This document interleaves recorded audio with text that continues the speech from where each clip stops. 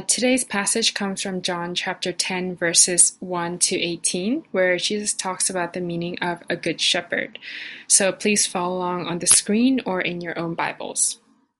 In John chapter 10, verse 1, we read, "Truly, truly, I say to you, he who does not enter the sheepfold by the door, but climbs in by another way, that man is a thief and a robber.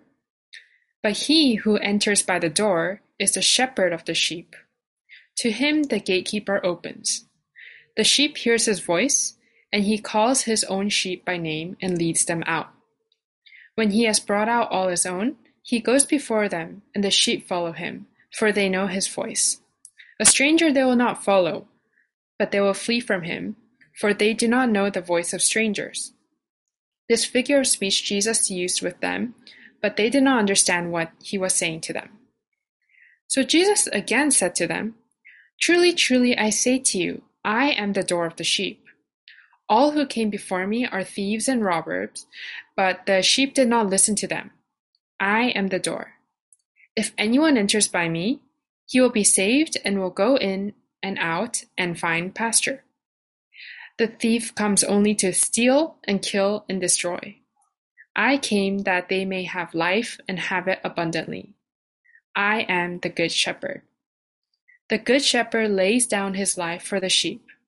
He who is a hired hand and not a shepherd, who does not own the sheep, sees the wolf coming and leaves the sheep and flees, and the wolf snatches them and scatters them. He flees because he is a hired hand and cares nothing for the sheep. I am the good shepherd. I know my own, and my own know me, just as the Father knows me, and I know the Father, and I lay down my life for the sheep. And I have other sheep that are not of this fold. I must bring them also, and they will listen to my voice. So there will be one flock, one shepherd. For this reason the Father loves me, because I lay down my life that I may take it up again. No one takes it from me, but I lay it down of my own accord. I have authority to lay it down, and I have authority to take it up again. This charge I have received from my Father." This is the word of God. Over to you, Simon. Thank you, Irene. Thanks for reading that so well. And good morning, everyone. I trust you can hear me and that it's all clear. It's really wonderful to be with you this morning. Kev, thanks for introducing me. I will trust I will not let down the Murphy name this morning. But it really is such a joy to be able to be here speaking to you all and in the church where Kev is pastoring. Obviously love Kev and Claire and the girls very, very dearly and hoping that we're going to get to see them sometime soon. But it really is wonderful that we can have a look at this passage this morning. I trust you'll be encouraged. Why don't you close your eyes and pray as we get started this morning. Father, we come before you. We say that we love you this morning. We're so grateful to you for being such an amazing God to us. And we pray this morning that as we look at your word, that you would speak to us, strengthen us, encourage our hearts, build us up, help us to understand what it means to know you, to love you, and to follow you. And we ask this all in Jesus' name. Amen. Amen. Well, it's really wonderful to be able to speak to you in Hong Kong this morning. I know that life in Hong Kong has not been very easy of late, and there have been many challenges as there have been around the world. I was just reflecting on that this week for you guys and just thinking how Christianity itself was birthed in the midst of a great adversity, and how the Bible talks about how even amidst trouble and difficulties and even our outward bodies wasting away, our inner beings, our inner persons are being renewed day by God. And so I pray that you know the closeness of God and Jesus during this time. Now, in the midst of difficult times, I guess all of us, what many of us want and are looking for is good leadership. We want a guide, we want a leader, someone who will be able to shepherd us and guide us through the circumstances that we're in. And how much more to have an amazing leader, an amazing shepherd or guide who also knows us. Not just a generic leader far away, but someone who knows you deeply, intimately, loves you, understands what makes you tick, and is deeply committed to you. A couple of years ago, I bumped into somebody that I'd not seen for about 15 years since I was in high school. And this person referred to me by the nickname that kids or my friends used to call me when I was in high school. They used to call me Spud. It was I think because my surname's Murphy. And I had not heard anyone call me that for like 15 years or so. And when they did, it was like suddenly calling me that name, that nickname, just brought back an entire flood of memories. It's almost like it transported me back to an entire era in my life, something that I'd almost forgotten about. It reminded me that these people, this person who had called me that name, knew something about me that many others didn't. They had access to a part of me, knew something of my life and my story that had been hidden from many others. Maybe you've had the experience of someone forgetting your name. Maybe someone who really should have known it, and you watch them kind of awkwardly fumbling as they're trying to avoid calling you by a name and just refer to you in other generic terms. How did that make you feel? Now imagine being at some kind of really important event and realizing that the person there doesn't know you. Imagine being at the door of death. I don't think the Bible tells us that St. Peter stands at the gates of heaven with the book, seeing who he will let in. I don't think the scriptures show us that. But if you look at that stereotypical picture, imagine St. Peter forgot your name or didn't know your name. A couple of years ago, I read a book, and it's a book by Eric Schumacher. It's a short little novella, Eric Schumacher, and the book is called My Last Name. My Last Name. It tells the life story of a woman who goes through life with at least 3 last names. She's born Charlotte, or as we come to know her in the book, Lottie O'Connor, Charlotte O'Connor. And when she was very young, about 18 or 19, she married a young man that she fell in love with. His name was John Carlson, and she became Charlotte Carlson. And they were only married for a short amount of time. She fell pregnant, and then John got sent off to fight in the war. And John, unfortunately, never made it back to America alive. And she was widowed as a young woman with a young child, Charlotte Carlson. About 10 years or so later, she met another man, an older, kind man, gentle and gracious man by the name of Everett Barnes. And after some time, she ended up marrying Everett. And now suddenly, Charlotte, Lottie O'Connor, who had then become Charlotte Carlson, became Charlotte Barnes, Lottie Barnes. And the story goes through the entire story of her life, some of the details. It's a beautiful story, but it gets to the point where she's now right at the end of her life in a hospital. Her memory is confused. She gets things mixed up. There's a nurse by the name of Sarah who comes in and out, tending to her. And as she's trying to think through her memories, she's wondering about her names. Who is she? I want to ask you this morning, who exactly are you? What is your name?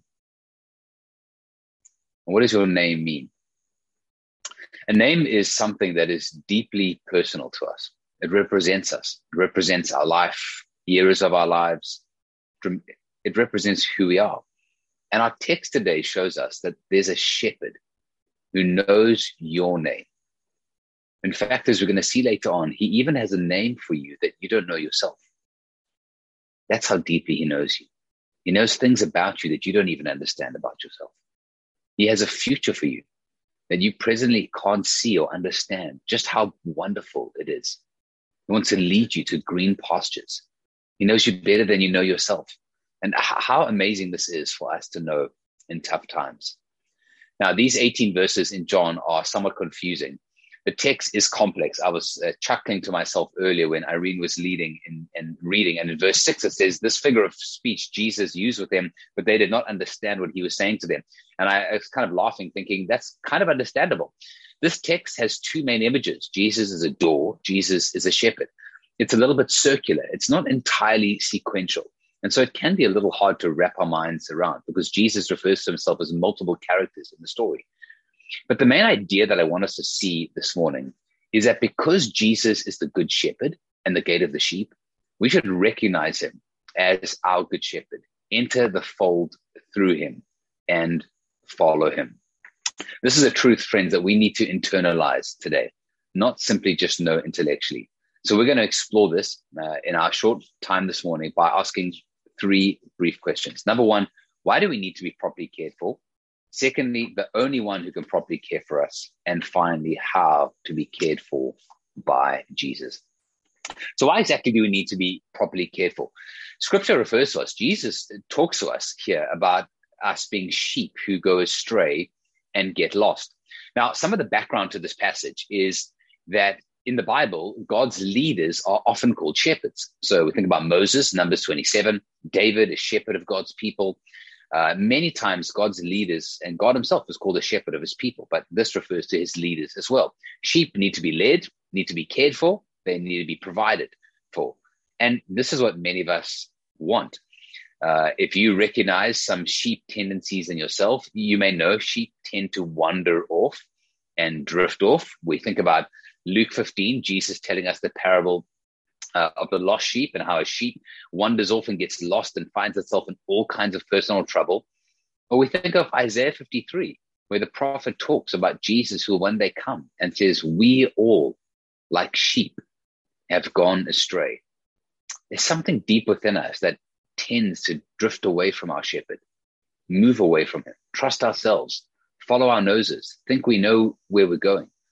This is all part of our sinful, fallen condition, to leave God, the one who's made us and known us. We often don't want to be led by him. We think that we know best. I remember many, many years ago when my father took me as a 16-year-old boy up Mount Kilimanjaro. And on that last night, you have guides who are helping to kind of get you up to the top. And that's a pretty grueling trip. You ascend about 1 kilometer in altitude whilst you're only doing 3 kilometers in distance. And it's freezing cold. There's mountain sickness. And I was sick and tired of this. I did not want to get to the top of the mountain. And everything that inside of me was telling me just to prioritize my warmth and my comfort and to abandon the hike and just go back home. My dad still reminds me that I used language that he never knew, that he never realized I knew as a 16-year-old boy at the time. What I needed on that mountain that night was both a guide, someone who knew where they were going, who could lead me, who had light, who could give advice. I needed an encourager. I needed a dad who could put some courage and steel inside of my bones and help me get to the top. And he did do that. The Bible talks here about us being sheep. Those who are vulnerable need to be cared for. And what makes us need to be properly cared for even more is not just that we're sheep who tend to go astray, but that we face enemies and false shepherds. The passage talks about there being thieves and wolves who come to kill and destroy. Now, we need to back up a little bit and try and understand what exactly Jesus is saying here. The context of John 10 actually is Jesus in John 9 has just been in conflict with the Pharisees. The Pharisees have been coming after Jesus for healing a man who was born blind. And Jesus is in big conflict with the Pharisees. And part of the conflict is that the Pharisees claim to be shepherds. They claim to be God's leaders who are supposed to be shepherding God's people into life and into everlasting life. And Jesus is denouncing them, saying that they are blind guides. They are not true shepherds. And so when we read this text about thieves and wolves and hirelings, Jesus is actually pointing toward the Pharisees, those who are fulfillment of Ezekiel chapter 34. Ezekiel 34 is a passage where the prophet is rueing the fact that the shepherds of Israel do not bind up those who are wounded and broken. They do not chase or go after those who've gone astray. They simply feast. They live on the sheep. They use them for their own goods. And Jesus is telling here stunningly to these Pharisees that they themselves are false shepherds. He talks about hirelings who don't face true danger, who will simply run away the minute that any danger comes. And the key for the hirelings is that these hirelings don't own the sheep. They aren't truly committed to them. And they deceive them through lies, trying to make them think that they care. I want to ask you a question this morning. Who are those that you think can shepherd you? Who are those that you think can guide you home, can take care of you, provide for you, protect you? provides for you. Many of us may be inclined to think that our jobs can do this for us. We think our jobs will be able to provide for us, give us a preferred future. If we just get the right job, everything will be okay. We'll be able to live to a ripe old age. We'll be happy. All of our fears will not be realized. We may put our hope or our hope more concretely in money, or maybe education, pursuing some kind of a higher qualification, thinking if we can just attain that, that will be some kind of a provider for me, something that will be able to lead and guide me, something that will provide for my future. Or maybe a relationship that you feel if you have that, everything will be okay. But friends, when we stop and think about these things, we know our job is not going to die for us. Our job's not going to lay its life down for us. The promises, the voices that many of these false shepherds make to us are deceptive. And yet many times we're inclined to believe them. I remember a heartbreaking conversation once talking with a woman who was being abused by her husband and had suffered much abuse over many years. And her telling me the words that he had spoken to her, telling her that she's nothing without him. That he's the only hope she has of being cared for and provided for. And yet that care was a distorted care. It was an abusive care. There was nothing healthy or right about that. It was a complete distortion of shepherding, a complete distortion of leadership. Now, when we hear a story like that, we're probably inclined to recognize, of course, that's a false shepherd. But yet in so many examples in our lives, we're inclined to put our faith, our trust, to follow the voices of those who don't truly know us, don't truly love us or care for us. Jesus is showing us here that we need something better, a better shepherd. There are enemies and false shepherds out there. The third reason why we need to be properly cared for is because Jesus is going to show us in the passage that eternal life is in the balance. In verse 9 and 10, he talks about being saved. He says, I'm the door. If anyone enters by me, he'll be saved and will go in and out and find pasture. He talks in verse 10 about him coming to have life and life to the full. These passages are talking about eternal life, a salvation. What is Jesus saying? Friends, Jesus is reminding us that you, watermarkers, every one of you have a soul. Every one of you is a person who is made by God to live forever. You're precious. And God wants you to live forever with him. Yes, through our own sin, we have wandered off. We have got lost. Some of us have suffered greatly at the hands of others. And that suffering mixed in with our own inclination to run away from God has only led to more heartache and more pain. But Jesus is reminding us here that you are valuable, you are precious. Too precious to be cared for by someone or something that doesn't truly care for you. So the question is, what kind of a shepherd can bring you through to eternity? What kind of a shepherd can lead you to can restore those things that are broken in your life, can restore your life to eternity and bring you to know him forever? Yes, there are many things that promise to care for us, lead us, and guide us, but they can't ultimately deliver us. So, friends, who are you being cared for by? Who is it that can take you home and guide you through the storms of life? This is why we truly need a good shepherd. And so Jesus in this passage begins to reveal to us the only one who can properly care for us. This is our second point this morning. In this passage, we see Jesus setting himself up as the good shepherd in contrast to the false shepherds of Ezekiel chapter 34, and in fulfillment of God's promise.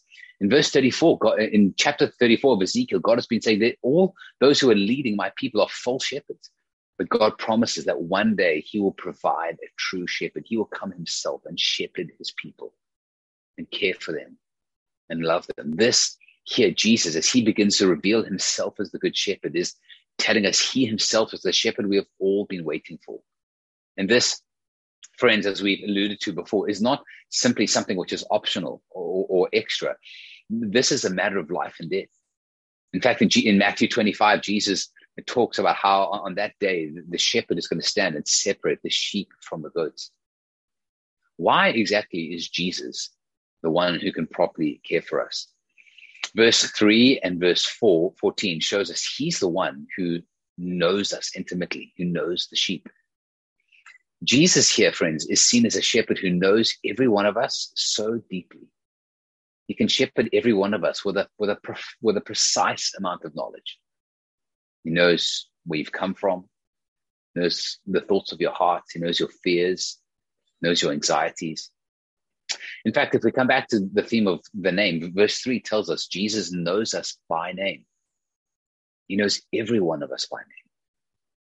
Isn't it interesting that in the Gospels, Jesus sometimes changes people's names, sometimes gives them new names? Why do you think he does that? It's a sense of Jesus giving them a new future, new identity, speaking something else into them and who they are. Jesus knows not just our past, but he knows our future. He knows our hearts. I think this allusion to Jesus knowing our name here, and even the fact that in the Gospels, Jesus changes people's names, is a reference to a very beautiful verse that I stumbled upon in Revelation 2, which tells us that in eternity, Jesus promises to give us a new name that only he knows. I want you to think about that. There's something that Jesus knows about you and your future that not even you're aware of. A new name that will encapsulate everything about your life, your story. Yeah, the brokenness and the difficulty, but the redemptive work of his son and the glorious future that he has. Jesus has a new name for you. He promises to give it to you one day. So we go back to our opening story. Who will Lottie be? Will she one day be Mrs. O'Connor again, Mrs. Carlton, Mrs. Barnes? Friends, Jesus knows us intimately. It means God cares for us, knows us deeply. J.I. Packer, the British theologian, I think, who ended up living in Canada, loved the justification of Jesus, God's justification for sinners who died through Jesus dying on the cross for us. But Packer said something wonderful. He said, it's a great thing to be forgiven by God the judge, but it's an even greater thing to be cared for by God. Yes, friends, it is wonderful that God has done so much for us. But I want to ask, do you know and experience his care? Jesus is saying he's a shepherd who knows you intimately. As part of Jesus knowing us, we see secondly, Jesus is able to lead his sheep to eternal life. In verse 9 to 10, we see this. Jesus promises to save those who are in him. This for us is a profound invitation to us, an invitation for us to come and give our souls to him, to come and unbundle our hearts into his lap, to cast ourselves at his mercies. Jesus calls us by name to himself here. And the language here that I love I think it's in verse 3 or 4, it talks in verse 3, it says, the sheep hear his voice and he calls his own sheep by name and leads them out. I love the language here of us being his own. It's like we belong to Jesus in the best possible way. We belong to him.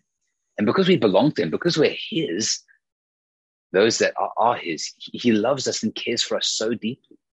I'm sure many of you know there's a real difference between how you care for something that belongs to you and something that doesn't. I know as parents, we sometimes wish our kids would care for their siblings' things or whether they care for their own. I was reminded of this recently. I have a couple of flasks, a very Asian thing to have for my tea or hot drinks or cold drinks, or whatever it may be.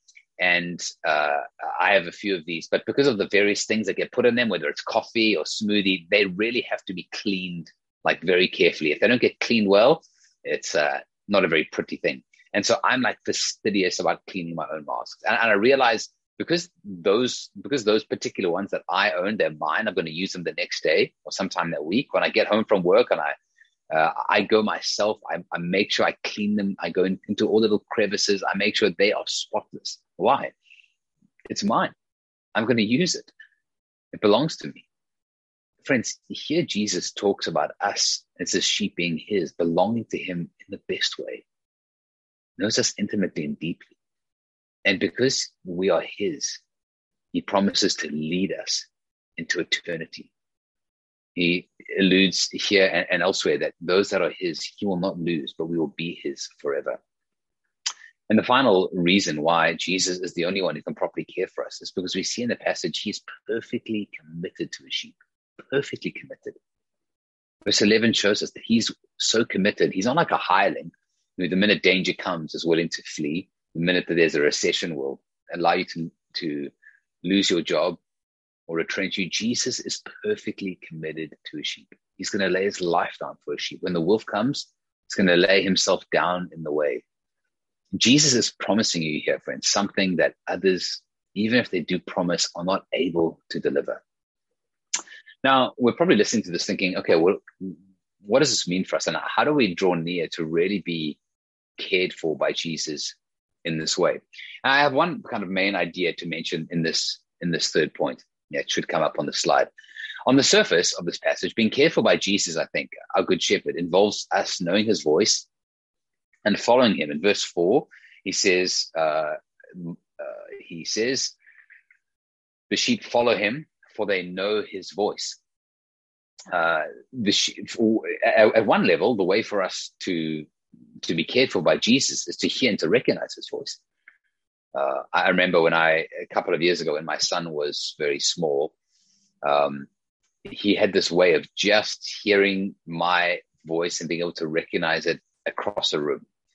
So there could be many people in the ballroom at church, but if I just raised my voice in a certain tone and called his name, it didn't matter how far away he was, he could suddenly recognize it and just give me that look across the room.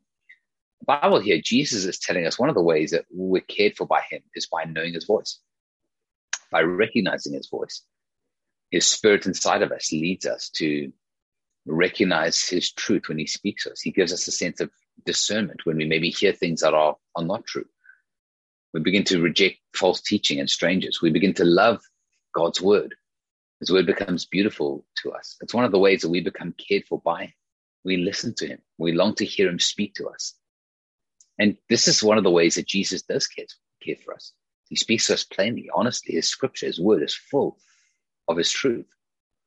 Another way that we see in this passage that we are cared for by Jesus is by following him. He says in verse 4 again, when he has brought out all his own, he goes before them and the sheep follow him, for they know his voice. We follow him because we know his voice.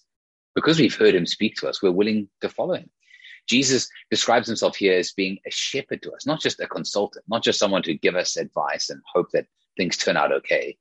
There's a real discipleship, master-follower relationship here. This voice of Jesus that knows us, he calls us. Sometimes it's gentle and tender. Sometimes his voice to us is fairly strong and stern, like a father saving a child from running into the road, calling us back and grabbing us. So we begin to follow him, and we follow him sometimes even when his word is hard.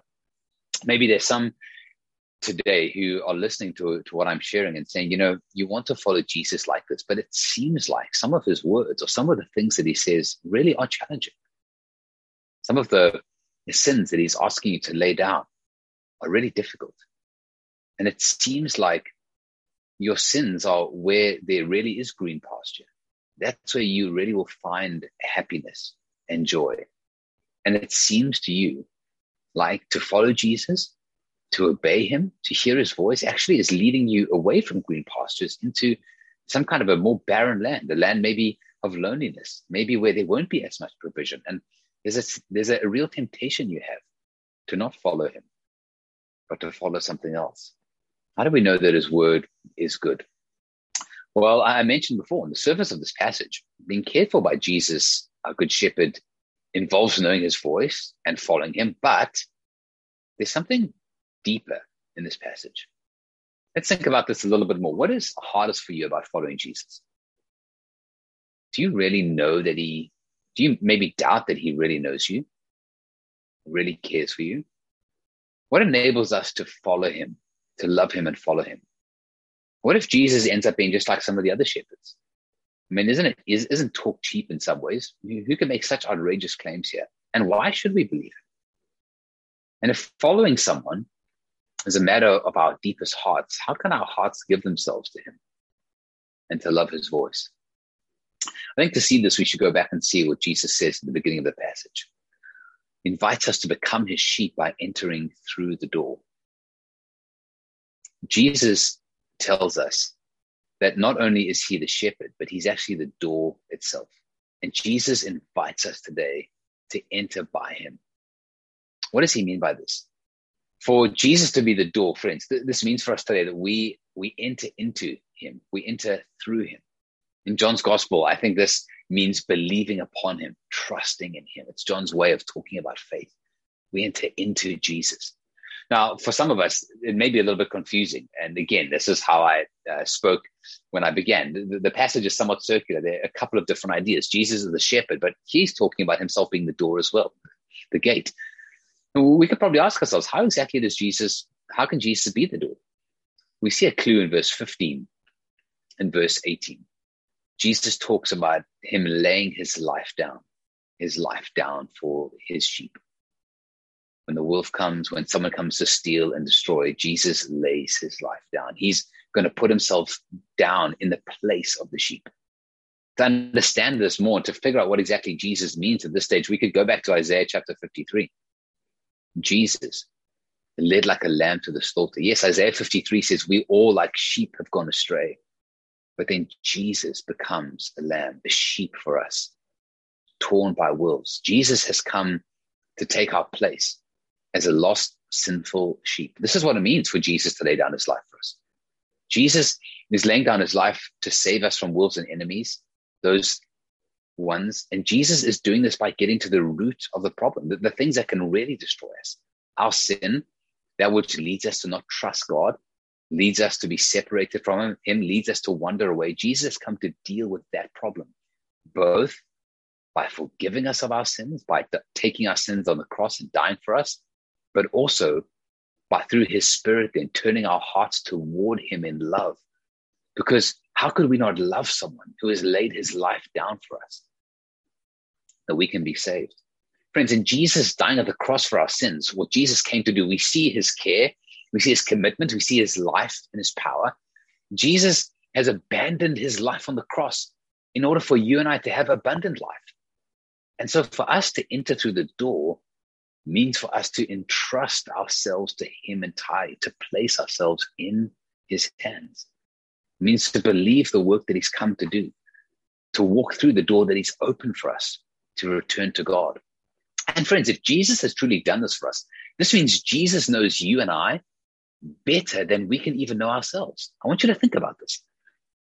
If Jesus truly died on the cross for your sins, this means Jesus actually knows your sins better than you do. I want you to think about that for a moment. Yes, we know our weaknesses and our sins at some level. Jesus knows them deeper. Jesus carried them, every one of them, at the cross. He's more aware of the consequences of them, of the horror of them. But if Jesus died on the cross and rose again for us, not only does he know the deepest parts of us better than we do, Jesus knows our future better than we do. Jesus tells us here in the passage, he has the authority to lay down his life. He has the authority to pick it up again, to take it up. And that authority was shown when 3 days later, Jesus rose from the dead. He has resurrection life. And the Bible talks about how he is the first fruits from among the dead. That those who are in him, who have entered through the door, will be led by him into eternal life. Jesus knows your future, friends, better than any of us can. If Jesus did not stay dead, but raised up again of his own will, so will we do. So will he do for us. If Jesus can die and has the authority to raise up his life, friends, then he can raise up yours too. Friends, this is the Jesus who's called us, who's come to make us his, who comes to call us in our hearts. We've heard his voice in our hearts. We can know his voice. And this means we can now respond to him today by actively listening to his voice. Yes, his voice stronger than the roar of many waters and yet gentle and lowly, who invites us to him, to listen to him. He's inviting us to let his voice, his commands, love and lead us today. And we can know him and love him because we know he knows us and he's loved us as we are. So I want to encourage you today to entrust yourself into the hands of your shepherd. And secondly, not just actively listening to his voice, but by following him. Friends, let's not trust other guides. Let's not trust our own intuition. Let's see where Jesus is leading us and follow him. We can follow him today because he's been through death. And if you're here today watching and maybe you aren't a Christian, I want to invite you this morning to turn from the false shepherds that you may have been following and to put your faith in Jesus, to follow him. The Bible describes this as repentance and faith, turning away from the false shepherds that we've been giving ourselves to, faith, putting our trust in Jesus who died for our sins and rose again. Now, as I close this morning, I was alluding or referencing throughout my message this morning, that book by Eric Schumacher called My Last Name, about Charlotte and all the names that she had. The book comes to a close. I want to read a section to you as we end, but it comes to a close with Charlotte in the nursing home, about to pass into the next life. She's a bit confused, but I want you to listen to how Schumacher ends his book. This is Lottie speaking. A knock at the door wakes me. The room is dark. I am in bed and I try to get out, but I do not have the strength. Come in, I whisper so softly that I cannot hear myself. The door opens. The light is bright and I shut my eyes. I raise a hand to block some of the light until my eyes adjust. I can make out the silhouette of a man standing there and looking in, but I do not recognize him, even when I close my bad eye. I cannot see his face. John, I whisper, what are you doing up, dear? Do you need something? Then I see the hand I'm folding up in front of my face, wrinkled and spotted and old. I fold my hands in my lap. I remember that John is dead, that he died long, long ago. I cannot remember where I am or why I am here. I feel myself growing confused and agitated and afraid. Everett, one of her other husbands, I say. But the man does not move. Who are you? The man extends his hand and speaks my name. No, he does not call me Charlotte or Lottie. He does not call me Miss O'Connor or Mrs. John Carlson or even Mrs. Barnes. He calls me by my name, a name that I did not know I had, that I've never heard before, though I know it at once. It is my name, my real name, my last name. Oh, I laugh and I smile. It's you. I sit up and rise from the bed as easily as I did as a 6-year-old girl, jumping off the steps of the one-room schoolhouse. I begin to walk toward him. Someone else appears in the doorway. It is a young woman dressed in pink. I know her. It is Sarah, the nurse. Sarah reaches her hand along the wall, searching for the light switch, and turns on the light. She looks toward me, and there is alarm and then sadness on her face. Mrs. Barnes? Sarah does not look at me. She looks through me, past me. I turn, following her gaze to the bed. Now I see what she sees. There is my body, like a Sunday dress laid out in the evening after I've worn it and am preparing to put it away.